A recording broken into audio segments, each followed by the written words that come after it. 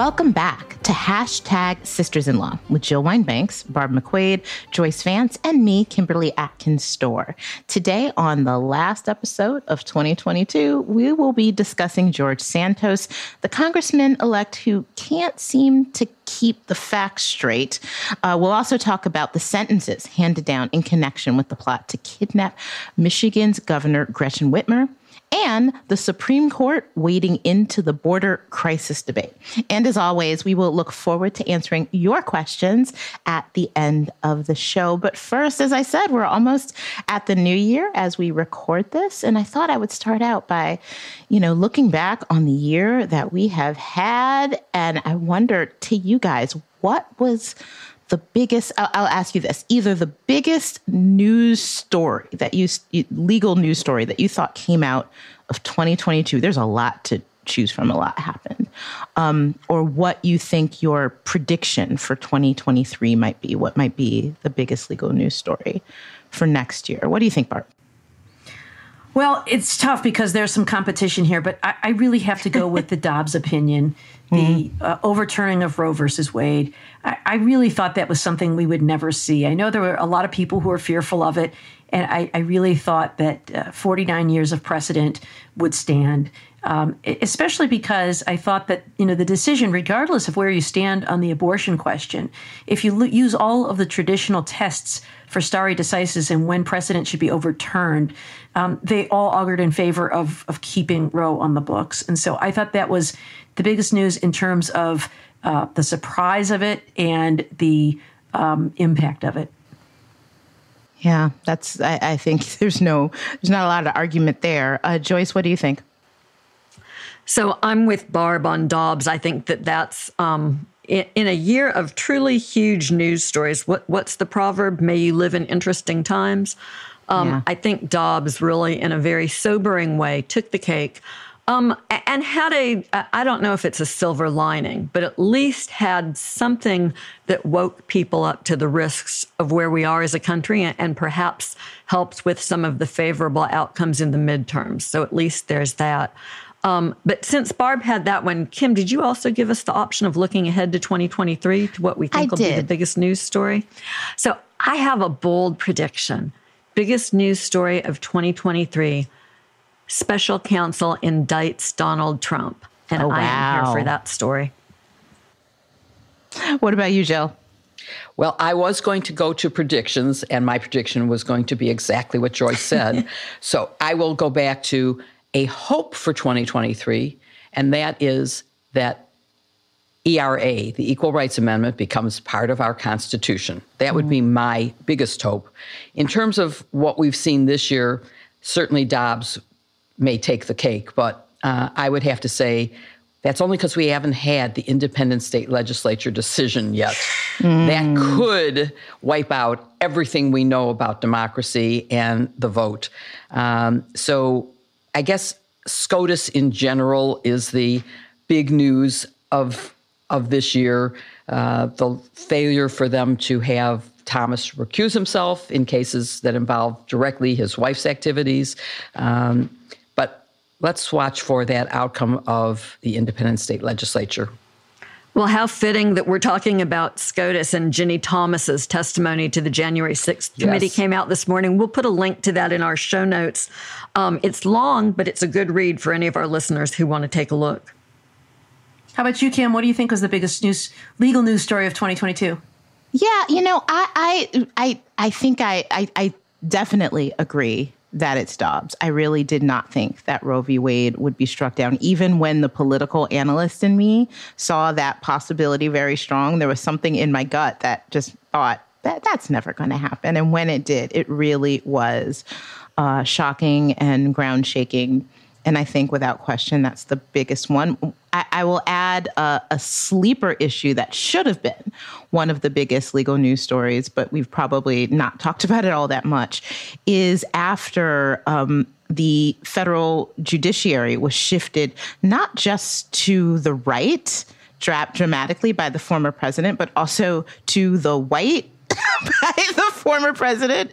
Not a lot of diversity in those picks. The Biden administration has really, like gangbusters, added a ton of diversity, not just racial diversity and ethnic diversity, but geographic backgrounds. So many things throughout the entire judiciary really reshaped it in a remarkable way. And I hope in the episodes ahead, I would love to hear from you guys as former prosecutors about how that might play out, how that might play on the ground in DA's offices, in district courts and beyond.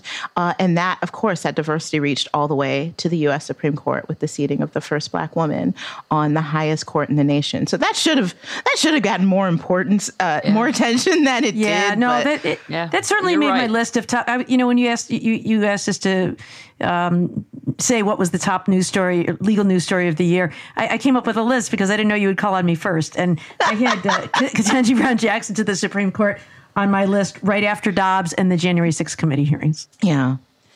Well, great minds think alike.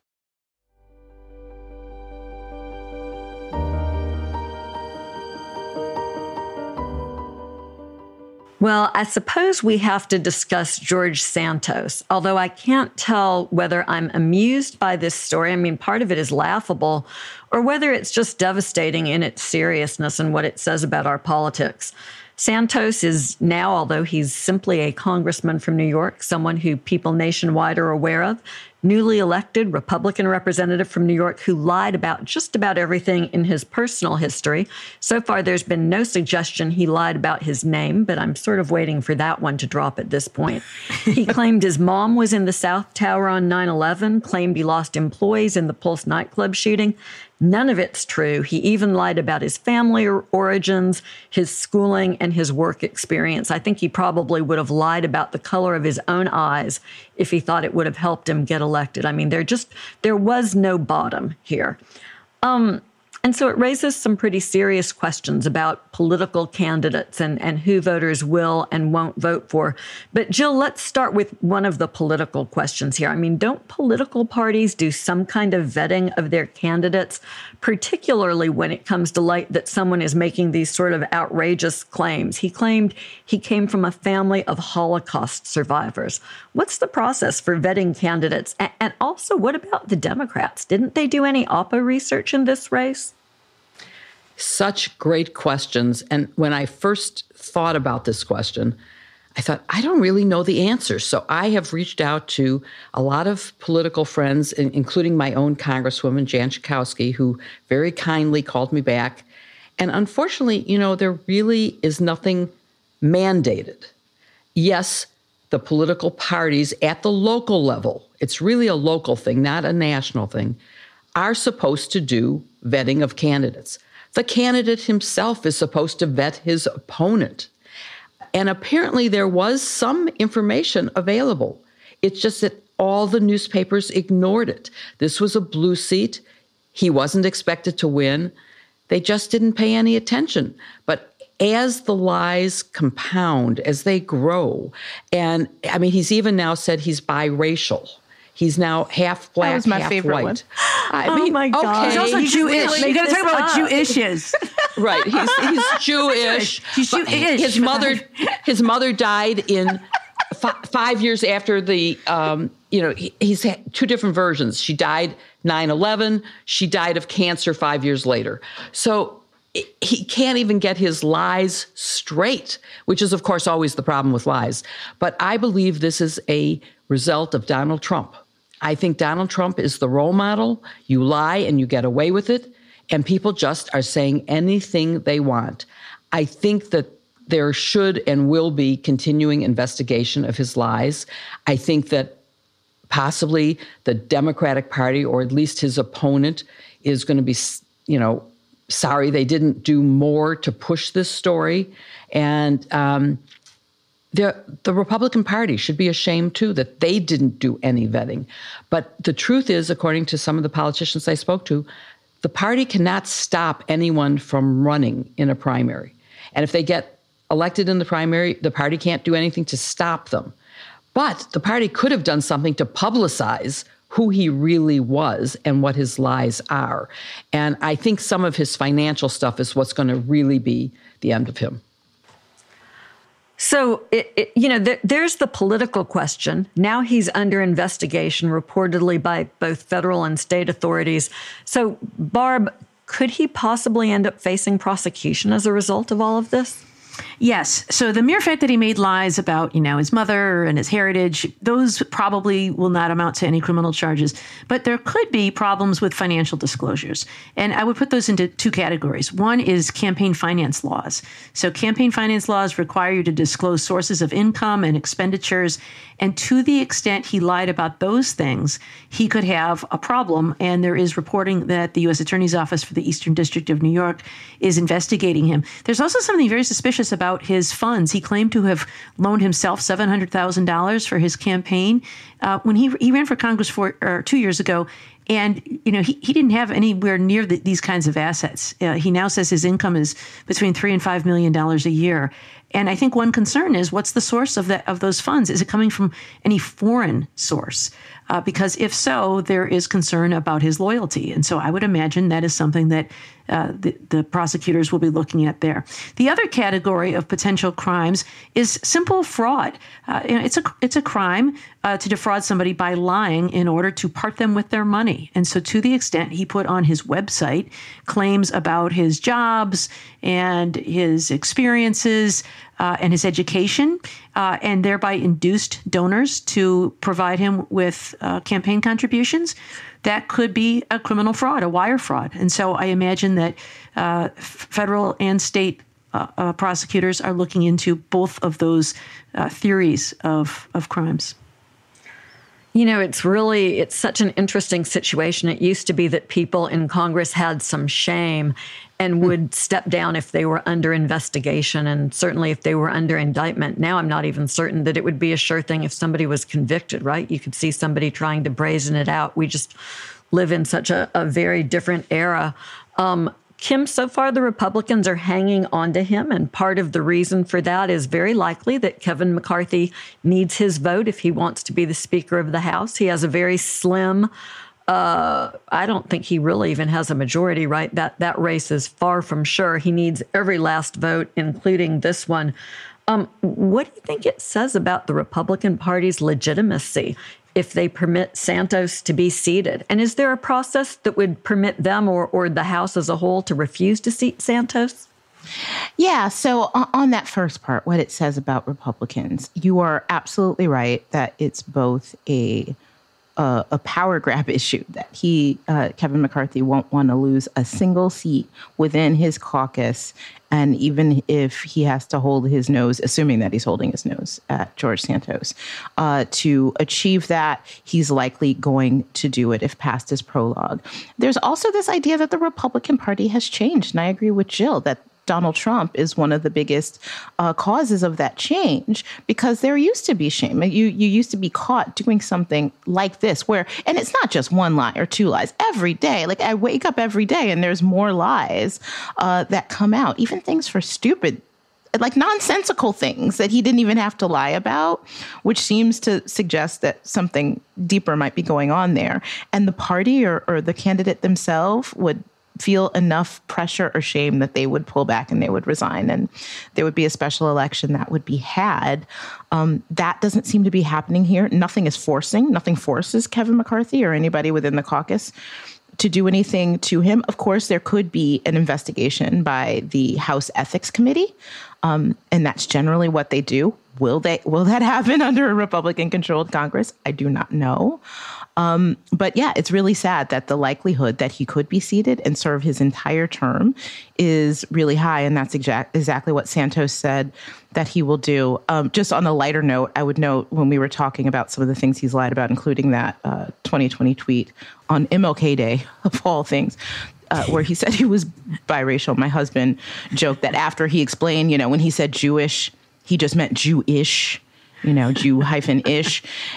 Greg said, well, maybe he meant biracial like BY, like BY racial, like he stands next to black people. Like he's just in the vicinity of people Blackish. Of, I don't know. Blackish, exactly. Yeah. That's what he should have said. Did you guys see that interview that Tulsi Gabbard did with him on Fox? Amazing. That was pretty interesting. So, Tulsi Gabbard used to be a Democrat. Now she says she's not affiliated with either party. But Fox News ran this interview where she was really tough on him. She asked him to explain himself. And, he kept saying ridiculous things like, oh, I embellished my resume. No, she said, no, you didn't embellish it. You lied. You have no shame. What does integrity mean? And she wasn't taking any of it. I thought that was really interesting and wondered to what extent Fox was, changing its tune, or does it sing that tune only for Donald Trump? Sending a signal, perhaps? I think you guys are way too optimistic here. I'm so sorry. But, I just, looking back at the January 6th committee transcripts and seeing, I can't remember now which of the Fox hosts it was who knew that the election had not been permeated with fraud, the whole time for 2 years that he was telling his viewers that it was. Thank you. That's right. It was Hannity.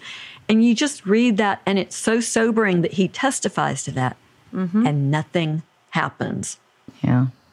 So there's something really important, which is Richie Torres, who's another New York congressman, is going to propose legislation that would make it under penalty of perjury to make certain statements about your biography.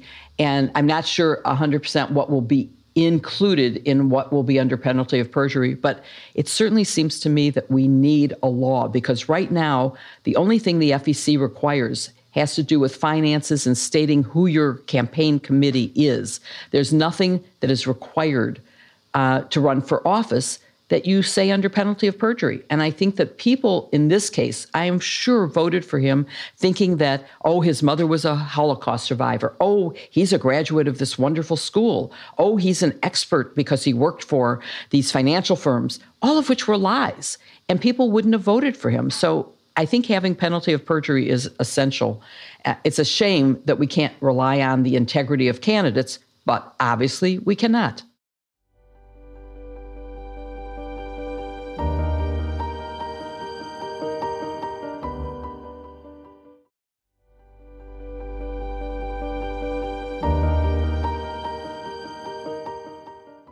We saw some news about domestic violent extremism this week with the sentencing of the two lead defendants in the plot to kidnap Michigan Governor Gretchen Whitmer. First, Kim, would you tell us about their roles in this crime? Yes. So two of the so-called Wolverine Watchmen group, which is more than a dozen people who were a part of this conspiracy to kidnap Gretchen Whitmer and perhaps even try her for treason. Two of the leaders were sentenced this week. One was Barry Croft Jr. of Delaware. He was sentenced to more than 19 years in prison. The other was Adam Fox, who was from Michigan. He's a 39-year-old. He was sentenced to more than 16 years. And essentially, they were the leaders of this plot that included doing things like going to the governor's vacation home to plot about how they would kidnap her, coming up with all kinds of schemes, including the possibility that they would take her on a boat and have her out in the middle of a body of water so that she could not be rescued. They were plotting to obtain explosives and even took steps to obtain these explosives to blow up a bridge to make it harder for her security detail or other law enforcement to react to it. Turns out that they were talking to someone who was actually an FBI agent. So they never actually were going to get these explosives, but they were seeking to do it. Like I said, try to kidnap her or try her for treason. And it had been going on for quite some time. And as I said, involved more than a dozen people. It was very serious. And they were convicted of those conspiracy charges. And they faced up to, I believe, Barb, you know this better than me. I believe it was life in prison from these. And they didn't quite get that, but they got very, very steep sentences. I'm sure there will be an appeals process, but it's an important decision, especially after the first time the jury hung in their first trial. They were convicted the second time around and now got substantial sentences, which is really important. Yeah, I am really struck by the facts of this case. I find them absolutely chilling. This is vigilante justice and domestic violent extremism gone wild. And these are not young men. They are 39 and 47 years old. And so this is some serious stuff. I admire the heck out of Governor Whitmer for having the courage to continue serving despite knowing that this plot was underway. She was tipped off once the FBI started investigating. I have not in a serious way, but sort of flirted with the idea of running for public office from time to time. And I'll tell you what, it scares me. I would never do anything to put my children in harm's way. And it really is stuff like this that kind of keeps me from doing it. And so I know that we don't ever want to see anyone deterred from serving the public, but I'll tell you, it does. And I think, if I'm deterred, how many other, people are deterred who would make good public servants? And I think it's incredibly dangerous to our democracy. Joyce, Kim started to tell us a little bit about the sentencing, that they were facing life. They got something quite a bit less than that. What were the sentences? And do you think that the sentences were sufficient? Sentences are supposed to be sufficient, but no more than necessary to achieve a number of different purposes of sentencing. Do you think they're the same kind of sentences we would have seen for international terrorists under similar circumstances? It's such a good question, and it's such a serious topic that I have to just inject a moment of personal indignation of a not serious nature, which is that I hate the fact that they called their militia the Wolverines, because my favorite movie of all time, Red Dawn, the original version, not the remake, if you haven't seen it, you should watch it over the holidays. But the kids in that, the patriotic American kids who fight back against the Russian invaders, call themselves the Wolverines. And that's all I can see in my mind in the early days as we read about this. And I just want to say I really resent that intrusion upon one as a Michigan sports fan, same here. You're clearly not a sports fan. But it's okay, right? When it's the sports teams and you're the good guys, it's fine. When it's the militia and it's the bad guys, it infringes on one of my favorite law school memories. I'm annoyed. But like you say, you do raise this really serious sentencing question. Under the United States Code, sentences are supposed to be imposed it's called the principle of parsimony, long enough but no longer than necessary to achieve the goals of the system, to punish, to deter, to incapacitate, to rehabilitate. And so there's always this question at sentencing.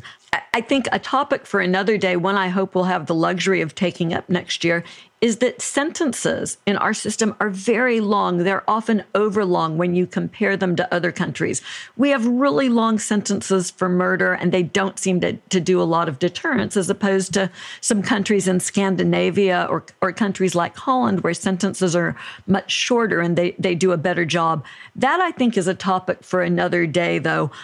These sentences, as Kim points out, are significant. They're not life sentences, but they're lengthy. For someone of Barry Croft's age, 19 and a half years, that's a long sentence. But they don't match the kinds of sentences I think we would see if they had been international terrorists, if they had been Al-Qaeda. And the question, that you have to think about is, well, what's really going on there? In this case, the allegations about this entire group was that they were furious about COVID-19 lockdowns, right? Supposed tyranny by officials like Governor Whitmer.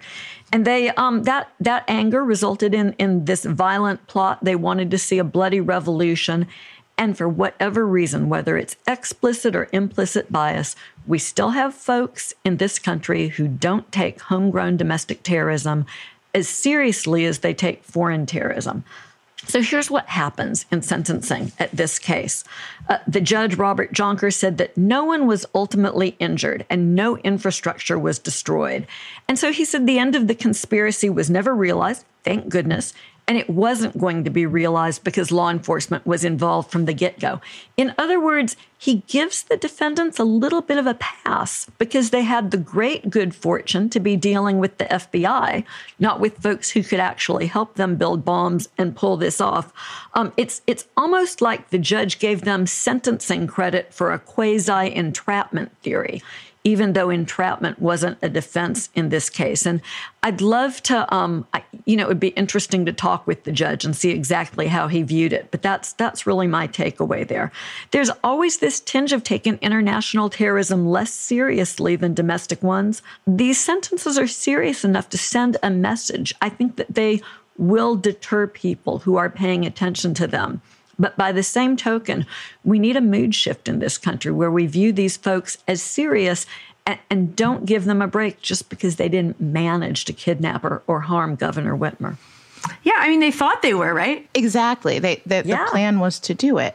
And as a Michigan native, and I've talked about this before, these militia groups, people are aware that these militia groups existed out there, and there was always a tension, a fear about what they might do. Some of them are based, in some of the more rural areas of the city. But when I went to Wayne State University, some of them would hang out in bars in downtown Detroit, literally looking for trouble, right? Because a lot of this anti-government sentiment goes hand in hand with a lot of white nationalism, which they embraced at that time and continue to.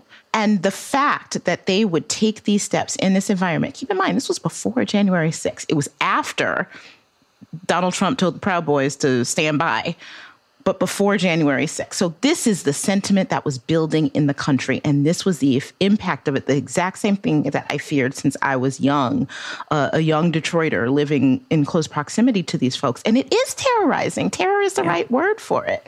And there needs to be consequences for taking action on this and not have it just be, I think there was a lot of sentiment that people are like, yeah, we know those militia people are around. And it's almost a normalization of it. That should not be normalized. We should make a very strong statement that taking these anti-government actions, whether it's in protest of COVID rules or tyranny or the election results, no matter what, is unacceptable. Yeah, Jill, I want to ask you about kind of the same idea. The judge said, well, no one actually got hurt because the FBI intervened and used undercover agents to monitor their conduct as the plot matured. So therefore, there's no need for a life sentence, which is what the government requested. And Donald Trump even called it a fake deal, that Governor Whitmer was never in any danger. Do you agree with the judge that should make a difference in the sentence? I definitely do not. And to continue on the question about would it have been different if these were international terrorists? And the answer is yes. We can look at Omar Abdul Rahman, the blind cleric who planned a lot of infrastructure attacks and got a life sentence. He died in jail, and none of his attacks were carried out. He's considered maybe to have inspired the first attack on the World Trade Center with the truck bomb in the garage, which fortunately didn't do much damage. But he wasn't involved in that. The things he planned never happened, and he got sentenced to life. What's the difference? Well, because he was an international terrorist, not domestic. So I don't agree, and I don't agree that even though whether these were international or domestic people, the fact that it didn't actually get carried out because the government was lucky enough to have gotten wind of it and to have stopped it, that's not an excuse. If, as we said before, the government hadn't been lucky enough to be involved, this would have happened. And they plan to try her and probably to execute her or to put her in a boat and set her adrift in Lake Michigan. That was one of the other parts of the plan. So I think a life sentence, the other thing is they aren't regretful, so that there's a good possibility that if they get out in, say, 20 years, 16 years in one case, they may still try to do something. They may still try to be leaders. They haven't apologized. They aren't showing remorse. There is a continuing danger to us as citizens of America from this. And I think only a life sentence could have protected us in the future. So I think the judge was completely wrong. Well, let's zoom out a little bit and look at this threat a little more broadly. We've been talking about this specific case, but this whole idea of violent extremism and criticizing the FBI for engaging in undercover activity. Kim, let me ask you about this focus on the FBI.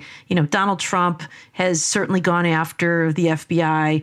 Lately, we've seen conservative politicians going after the FBI for, the search at Mar-a-Lago. And certainly, no doubt, over its history, the FBI has engaged in misconduct during its existence. But when we're talking about undercover activity or searching Mar-a-Lago? Do you think that the criticism is fair, or are these political operatives crossing a line that's making it dangerous and difficult for them to do their jobs? Yeah, I feel like this is sort of a choose your own adventure situation based on how the political winds blow, right? It's back the blue. Is that like those Mad Libs where you fill in the blanks? Exactly. Tell us what you mean by that. Well, it's sort Mad of like Libs. It's sort of like, okay, when do we back the blue? The Republicans ask themselves, well, when it's politically convenient to do that, when they're railing against Black Lives Matter or something, yes, you back the blue. Unless they're coming for you. When they're coming for you, they're terrible. They're deep state. They're wrong. They're corrupt. And everything is wrong with them. And that's what you were seeing. Yeah, Barb, you're absolutely right. There are times that FBI agents don't do what they're supposed to do. There are even questions raised in the Whitmer case about the actions of some of the individuals involved. But by and large, the FBI is not a deep state institution that is at the beck and call of the sitting president. I think a former president wished they were. And a subsequent president has not acted in that way, despite what these conspiracy theories claim. And it's really dangerous. It's really dangerous when people do not trust and respect the FBI. Some of that trust has to be, of course, earned by the FBI itself through its actions. And we've been critical in a number of ways in the things that the FBI has done or hasn't done from January 6th to how it handles domestic extremism more broadly. But this idea that the FBI is just out to get Donald Trump is just really nonsensical conspiracy. Yeah, in fact, remember right after the search at Mar-a-Lago, and Donald Trump said things like, this is like a third world country, and they were a disgrace, and they raided my beautiful home and all that. There was a man in Cincinnati who burst into the field office there with an assault rifle and, strangely, a staple gun. But he was involved in a standoff and was later killed during that standoff. So it has real consequences. And Jill, I want to ask you, there was a hearing last week in Congress on the topic of domestic violent extremism and I think Christian nationalism. And it seems like some members of the committee, wanted to make this political theater and disagreed on whether this is a far right problem or a both sides problem. Does it matter whether the threat is coming from one political viewpoint or the other, or should we focus on the conduct? And what did you make of that hearing?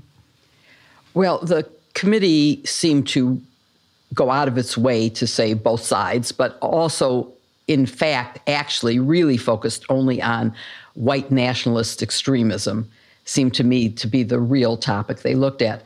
As a philosophical matter, of course, it doesn't matter if a threat comes from one side or the other. That's philosophical. Practically speaking, I'm hard-pressed to find any far-left extremism that is presenting the kind of threat that the militia groups and the right-wing extremists have actually engaged in, and not just threatened, but have engaged in. We've seen it firsthand, not just with Whitmer, but on January 6th and in many other occasions.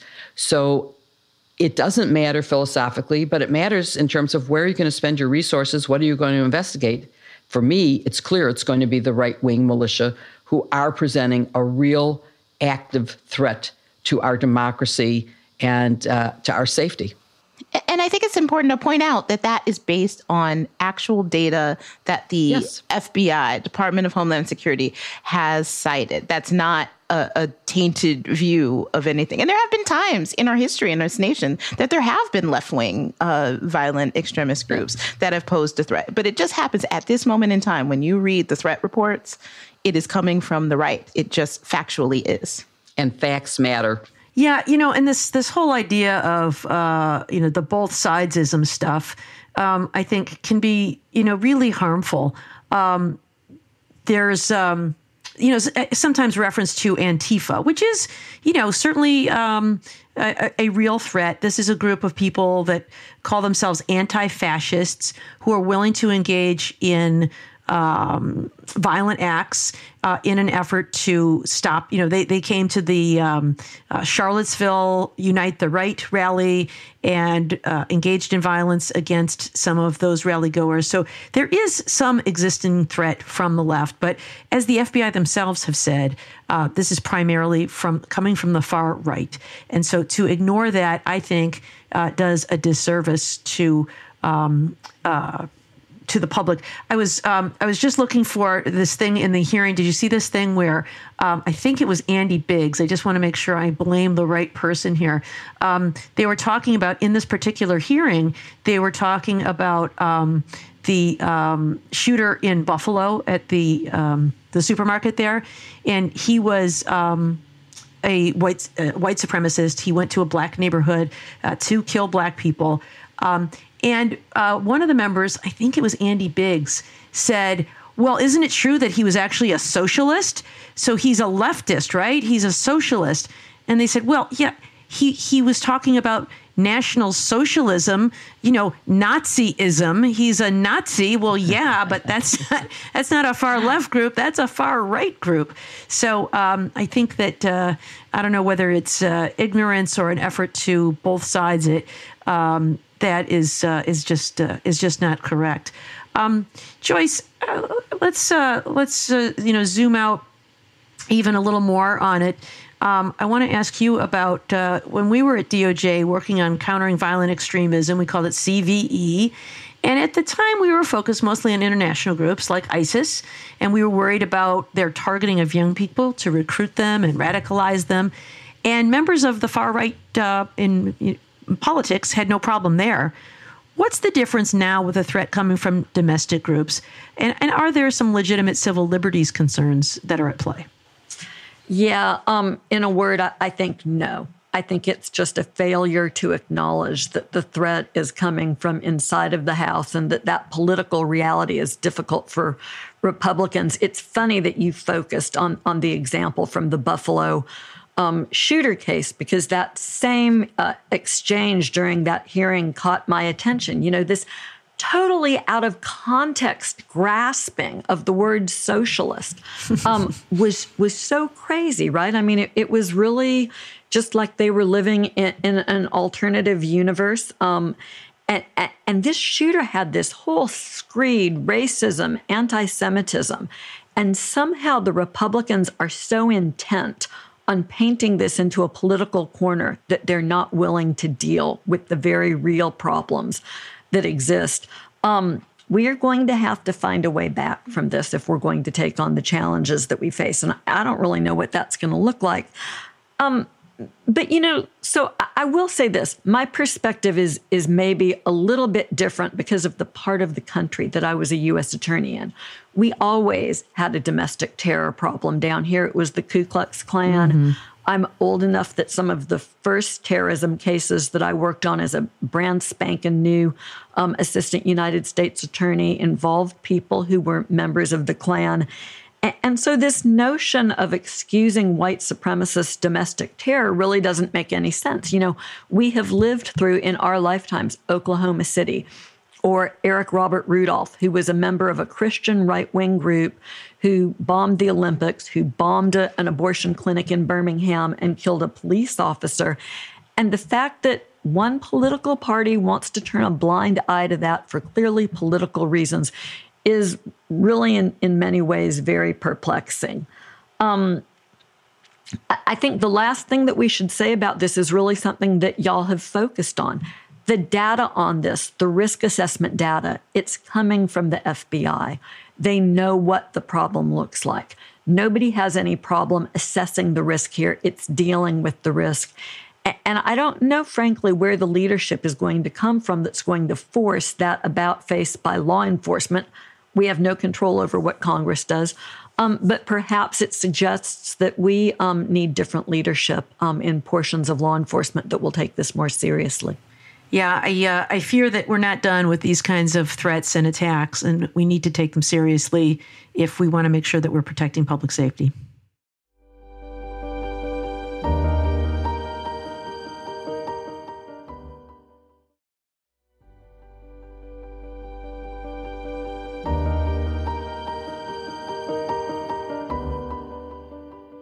Last week, we discussed Justice Roberts' temporary stay of the end of Title 42, which was being used to prevent asylum seekers from getting a hearing. We talked about the arguments in the Supreme Court about whether it should be allowed to be ended by President Biden.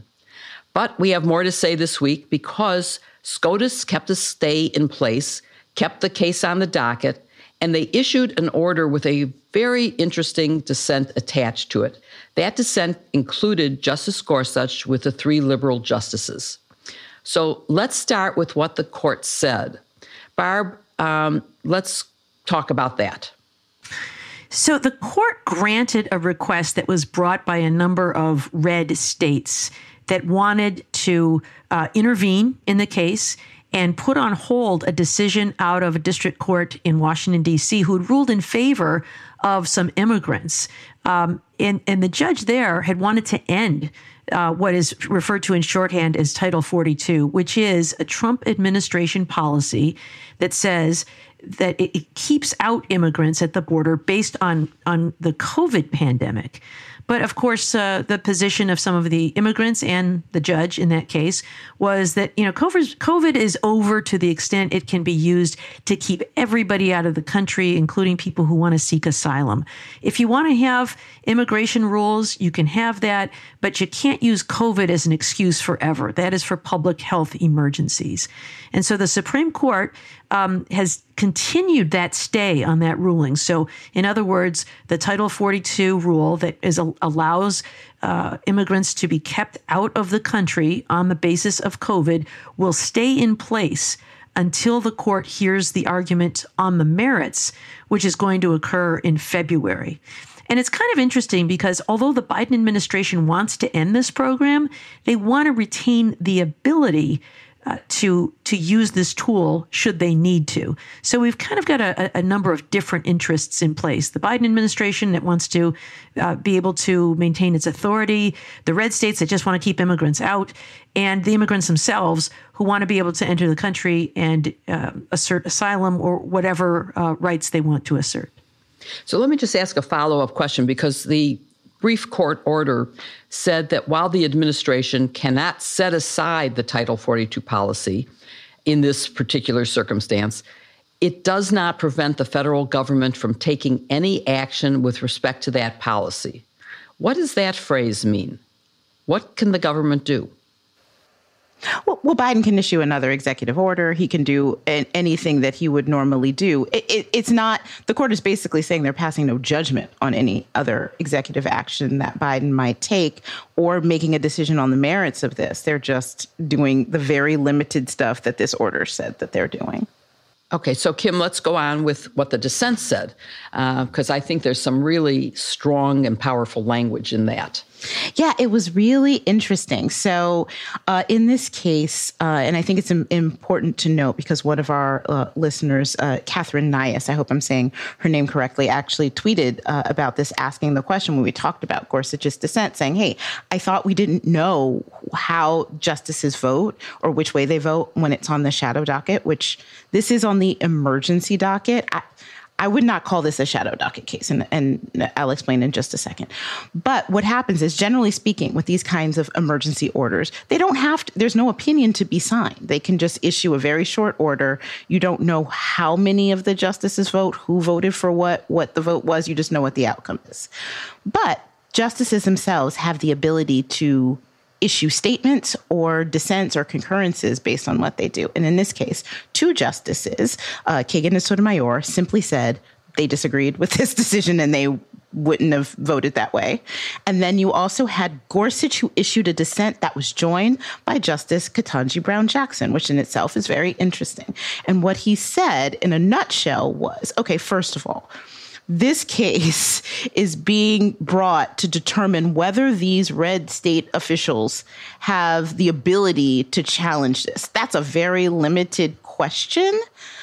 But what's clear is what they're actually trying to do is use this policy to effect border control. And what this policy really was about was an emergency executive order about COVID. COVID has nothing to do with border control. I can see that this is happening here.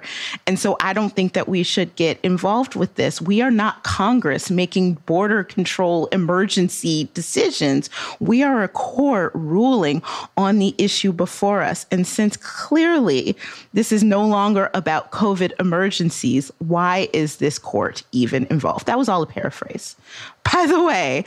But I thought that it was interesting that one of the more conservative justices sort of could see through and stated plainly what this was. This is about politics. This is about policy. And this has nothing to do with what this executive order itself was about, which is a COVID era policy meant to protect people during a pandemic by controlling who crosses the border and how they're treated.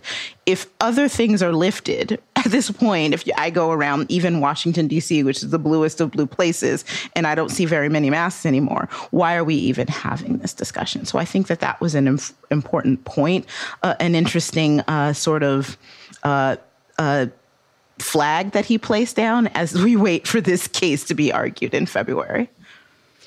My particular favorite language from his dissent was that the current border crisis is not a COVID crisis, and the courts should not be in the business of perpetuating administrative edicts designed for one emergency only because elected officials have failed to address a different emergency.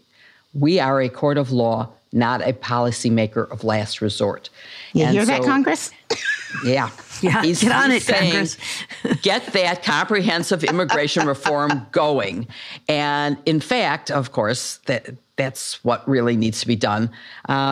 And there was another important legal issue in the case, which Kim has referred to, what this means in terms of the right of states to disrupt federal policy that falls squarely within the jurisdiction of the federal government, like immigration or, for example, declaration of war. Arguments have already been had in this case. Joyce, would you talk about what the issue is there? Yeah, so I have a little bit of a soapbox on this issue of the state's ability to interfere. Oh, boy, here we go. I know, I'm sorry, but I'm going to do it, sister. right? Go ahead. This is all about who gets to set immigration policy, the federal government or the states. And there are constitutional doctrines that come into play here. And in a word, immigration has always been a prerogative of the federal government. It's really fascinating to me that this issue is cropping up again because it's very reminiscent of a 2011 case we brought when Alabama tried to interfere with federal policy on immigration and set its own policy. And we won that case sort of riding the coattails of an Arizona challenge where Arizona had also passed not as restrictive as Alabama's law, but a law that interfered with federal priorities in immigration and lost in the Supreme Court. This notion that there can only be one quarterback in immigration policy and that the federal government is pretty well established. But the states keep coming, and it'll be interesting to see if this newly conservative court will change it. I think Justice Gorsuch's dissent in the Title 42 case suggests that at least he believes that conservative principles need to be applied consistently. And so that may be one good thing. But that takes us to United States versus Texas, the case that you reference. What happened is that DHS issued a policy. The secretary issued a policy and said, look, we don't have the resources to deal with every single person who's in the United States without legal permission to be here. I don't like the use of the term illegal alien. I think that dehumanizes people. They're people who don't have legal status to be in the country. Texas and Louisiana really objected to this priority setting with federal resources that Secretary Mayorkas engaged on. They wanted federal law to be used to deport everybody. And they got a federal judge in Texas to sign on. What the federal judge did was he issued a nationwide injunction rejecting the DHS priority policy nationwide. And so DOJ ends up going to the Supreme Court. It was sort of an irregular procedure. Folks may remember we discussed it. The Supreme Court actually took the case before the Fifth Circuit was able to hear full argument. There was briefing and argument on it in the Supreme Court, but the Supreme Court kept that Texas judge's order in place. And so at least for now, the federal government is not able to set its own priorities. One of the issues in this case, and it's worth pointing out that Texas and Louisiana are joined by all of the usual suspect red state attorney generals who sign on to these sorts of petitions. But one of the primary issues is whether Texas and Louisiana have standing, have the ability to even sue the federal government over this sort of thing. The Biden administration is also arguing that federal immigration law gives federal immigration officials broad discretion to deal with people who aren't authorized to be in the United States, and it's not up to a judge, that it's an executive branch priority. The outcome, if the court rules for Texas, is what I think we should focus our listeners on. You know, if the Supreme Court can eliminate the federal government's discretion in immigration enforcement, then the government will have to take this deprioritized approach, right? What you essentially have to do is expend your resources on whoever comes to your attention first. And that means whoever state or local authorities come into contact with, pick up the phone and call DHS and say, hey, we've got somebody here who doesn't have legal status to be in the country. So instead of Secretary Mayorkas's policy, which focused on people who'd committed crimes or people who were involved in terrorism, this means that if you come into contact with a single mom who's supporting 3 kids who is not here legally, but for whatever reason comes to the attention, you know, maybe it's a traffic stop where she's pulled over. That's what the federal government has to spend its resources on. And it also means that people who are here without status will avoid contact with the federal government. That's horrible in the middle of a COVID emergency. You want these people to feel like they can seek out medical care and inoculation. You want women, for instance, who are being abused to feel like they can call law enforcement. But if the states have their way in this litigation, there will be a lot of misallocation of resources and some really tragic consequences, not just for the immigrant community, but for the larger community. So when we talk about tragic outcomes, we can't leave the subject of Title 42 without looking at what Governor Abbott did on Christmas Eve. He sent 3 busloads of asylum seekers from Texas to D.C. in below freezing weather without proper warning to D.C. and without adequate clothing or food. They were dropped off in front of the official vice president's residence. And Barb, is that a crime or was it just a moral failure? Was this simply a political show or a direct appeal to the Trump base by the governor? Yeah, it's a crime against humanity. I think that should count for something. Amen. You know, it does not appear that there is any, statute on the books that prohibits this, but only because, lawmakers can't anticipate every evil thought that will enter someone's head. But it really, this is something that Governor Abbott also did back in September, sending it to Vice President Harris's home, the Naval Observatory, because President Biden has made her the border czar, or appointed her to head efforts to address issues at the border. And so, just to be cute and in her face, here you go. But using people as pawns in this way is particularly cruel, especially if it was on Christmas Eve. And the temperature in Washington, D.C. was like 18 degrees. Remember last weekend, it was bitterly cold all across the country. The only crime I could imagine that could result here is if there is some sort of crime where they were induced to get on the bus to go there by some sort of fraud. They were told, if you go here, you will get particular benefits or these kinds of things. That's a possibility, but there's no evidence of that other than they just, bust them up and send them off to make a political statement. But no doubt, as we just discussed in the last segment, Congress has really dropped the ball on immigration. We have a huge immigration crisis occurring at the border.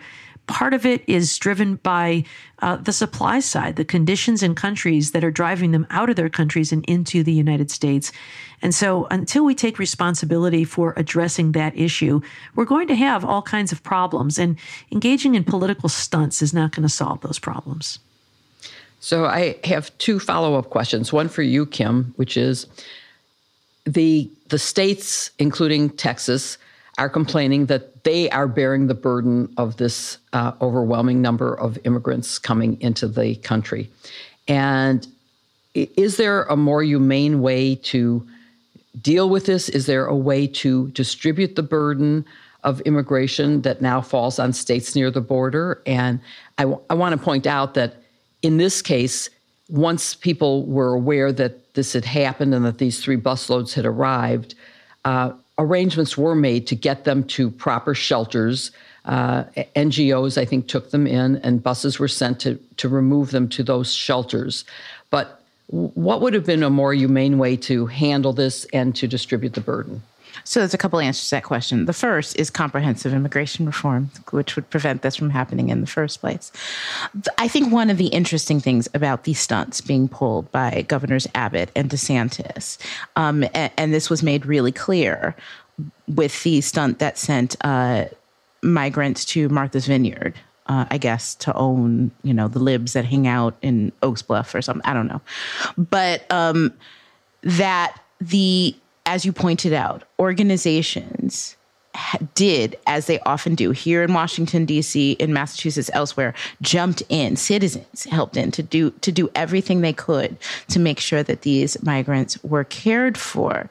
And they actually ended up getting housing services that they need and cared for in a very good way, which just showed, it's like, listen, if states actually coordinated and said, if states along the border said, look, we can't handle this. Hey, Massachusetts. Hey, New York. Hey, Michigan.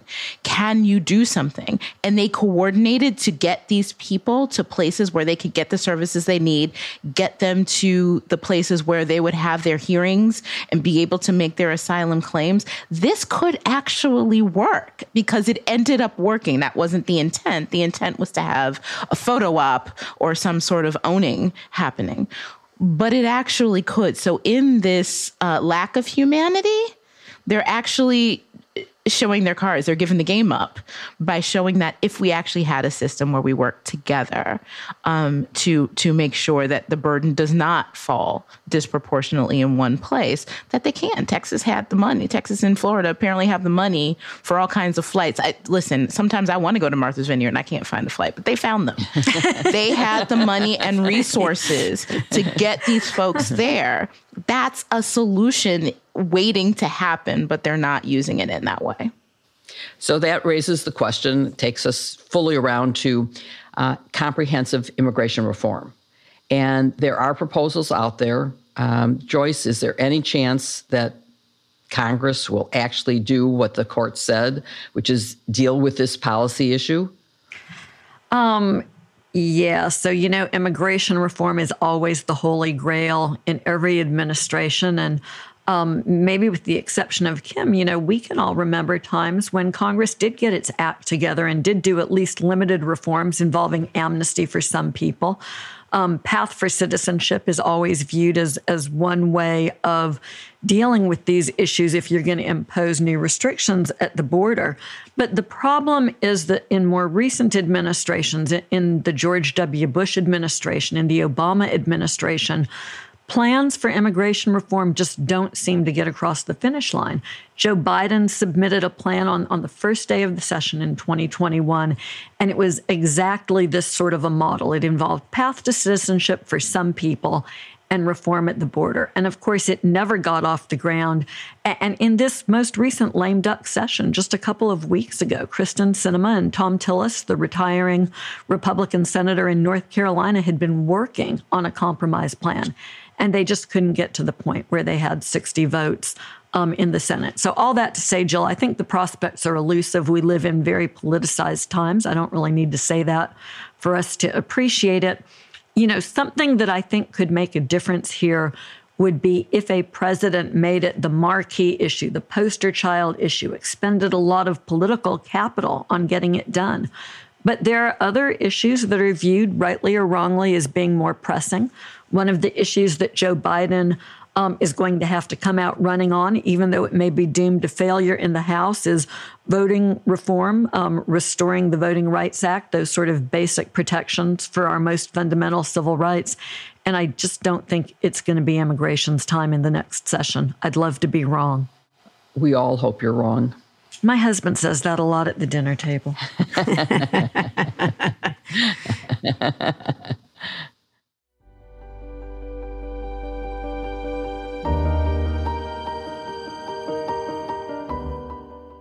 We have come to what is truly our favorite part of the podcast, which is answering listener questions. If you have a question for us, please email us at sistersinlaw@politicon.com or tweet using hashtag sistersinlaw. And if we don't get to your question during the show, because we can only answer about 3, keep an eye on our Twitter feeds throughout the week where we answer as many of your questions as we can.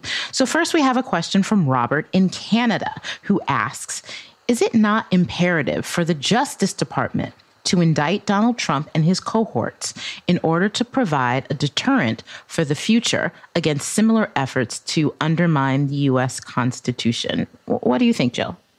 I think that it's a complicated answer, more complicated than you might think. My instinct would be to say, yes, of course it's imperative. But it depends on what the evidence is, whether there is a case that will lead to a conviction and a conviction that can be sustained because it's based on admissible evidence. It's up to Congress to pass laws that will prevent future recurrences of this, to fill the gaps that might exist in our currently existing laws. So I would say that it is not the job of the Justice Department to indict to be a deterrent. It is to indict when there's sufficient evidence to punish crimes, and the punishment for those crimes then will be a deterrent against future efforts. But I think we have to look at Congress and at the voters. Voters need to hold responsible people for their bad conduct. And it's not just Donald Trump, as the question says from Robert in Canada. It's also his cohorts who aided and abetted him in doing this. All right. So we also have a question from Lauren. You all do so much. How do you manage a work-life sleep balance? I will start by saying I just don't sleep. But Joyce, what are your thoughts about this? Yeah. So Lauren, my answer is sometimes not very well. I'm in the middle of grading my first year criminal law exams. I'm so excited because my class did really well. The exams are great, but it takes a lot of time.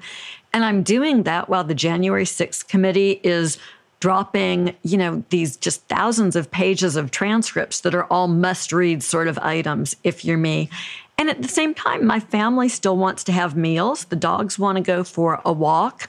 And so this week, I'm really struggling with work-life balance. And so I'll tell you what I do, but I have to be honest and say that I do it with mixed success. I use my phone to block out 8 hours of sleep every night. I try really hard to focus on sleep first. And I don't always get there, in large part because I have a husband who gets up annoyingly early, and a large Maine Coon cat who likes to walk in the middle of the night and wake me up because he's bored.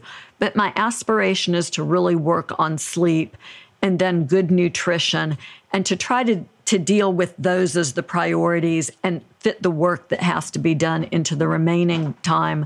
But it's a constant struggle, right? It's something that we all have to work with. Can I add that another thing Joyce does is multitask?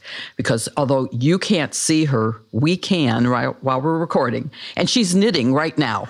I just finished a scarf. It's so well, exciting. Let's see it. Okay, it's Look. Beautiful. Ta-da. But Wow. Okay, so I would say the same thing as Joyce. We don't all very successfully accomplish a work-life balance, but multitasking is for me also another way. But also, like Kim, I fortunately don't need as much sleep as other people.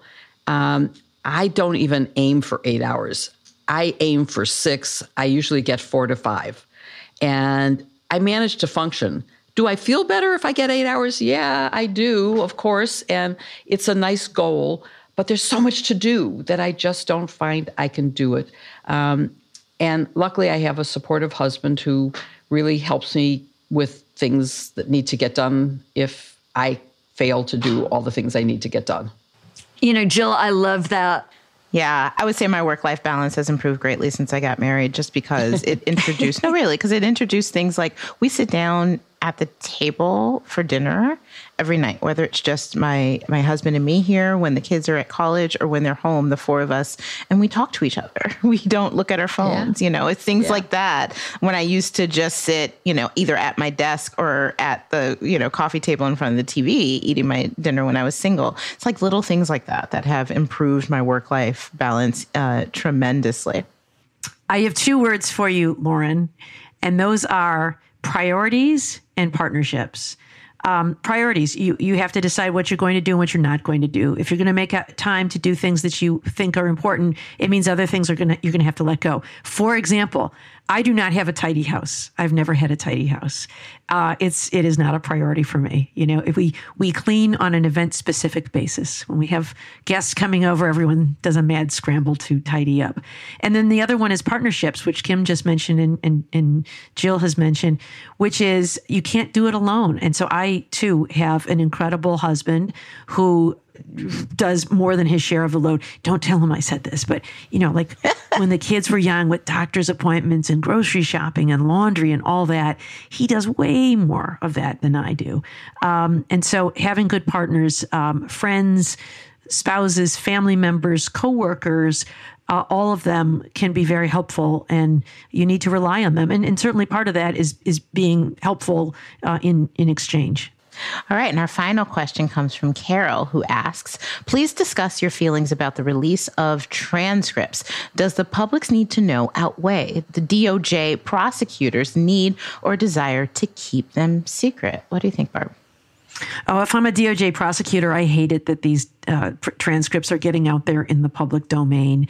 I think there is an interest that Congress has. Certainly this Congress is about to end, and I think they want to make sure that these don't get disappeared by the Republicans who are going to control the House starting on January 3rd. So I think they feel the need to push them out there. But from a prosecutor's perspective, you don't like transcripts to be out there. Normally they investigate in secret, and there's a good reason for that, because the worry is that witnesses will see what other witnesses have had to say and will align their stories accordingly. They'll tailor their testimony so that, they may fabricate things, but it fits with what other witnesses have said before. I worry that Trump or his associates can use these transcripts to control the narrative and messaging and undermine their credibility and taint a potential jury pool before charges are ever filed. And then most significantly, I worry that witnesses who have had very incriminating things to say about Donald Trump and his associates could be tampered with. They could be intimidated. They could be offered inducements. They could be threatened. They could be killed. So those are some of the things that prosecutors worry about and why they like transcripts to be kept secret. Thank you all so much for listening to Hashtag Sisters-in-Law with Jill Wine-Banks, Barb McQuade, Joyce Vance, and me, Kimberly Atkins Storr. You can send in your questions by email to sistersinlaw@politicon.com or tweet them for next week's show using hashtag Sisters-in-Law. You can go to politicon.com/merch to buy our shirts, hoodies. I've been living in the hoodies since it's gotten cold, and all our other goodies. And please support this week's sponsors, Noom and Calm. You can find their links in the show notes. Please support them because they really allow us to do this show. To keep up with us every week, follow hashtag Sisters-in-Law on Apple Podcasts or wherever you listen. And please remember to give us a 5-star review. It helps other people find our show. See you next week with another episode. Hashtag Sisters-in-Law. Our brooches got a lot of attention because Joyce and I wore them when we were on the last word. Yeah, people were saying that they wanted them. I came in, I sat at the thing, and I didn't see all those messages until after the hit. Like I was rushing from the Warner Theater to. The Nutcracker was delightful, by the way. Was it? Yeah. Was it just wonderful? Yeah. So I have a question, Joyce. So there were clearly a lot of family members of the cast in the audience, and we didn't know if it was family night. I know sometimes with certain theatrical productions, there's a family night where a lot of family members of the cast come, or if that happens every night, because there's so many children in the Nutcracker. Yeah, is it like that every night? Community cast. Yes. There's like community cast in the Nutcracker. So when Ellie danced the lead role, I went every night, both years, because I wanted to see every minute that she was on stage. And I'm not that mom, right? Like I'm not a stage mother at all. but I just was so entranced with seeing her dance. She's that mom. I mean, it's like really strange. I'm always like under focused in some ways on the kids. Like I don't always know what they're doing. I don't remember their birthdays, but I loved watching her. No, we have 4 kids. It's not. I remember their birthdays. Actually, do you remember their names? I have 4 kids. I remember their names. I don't remember how old they are, but I do remember their names.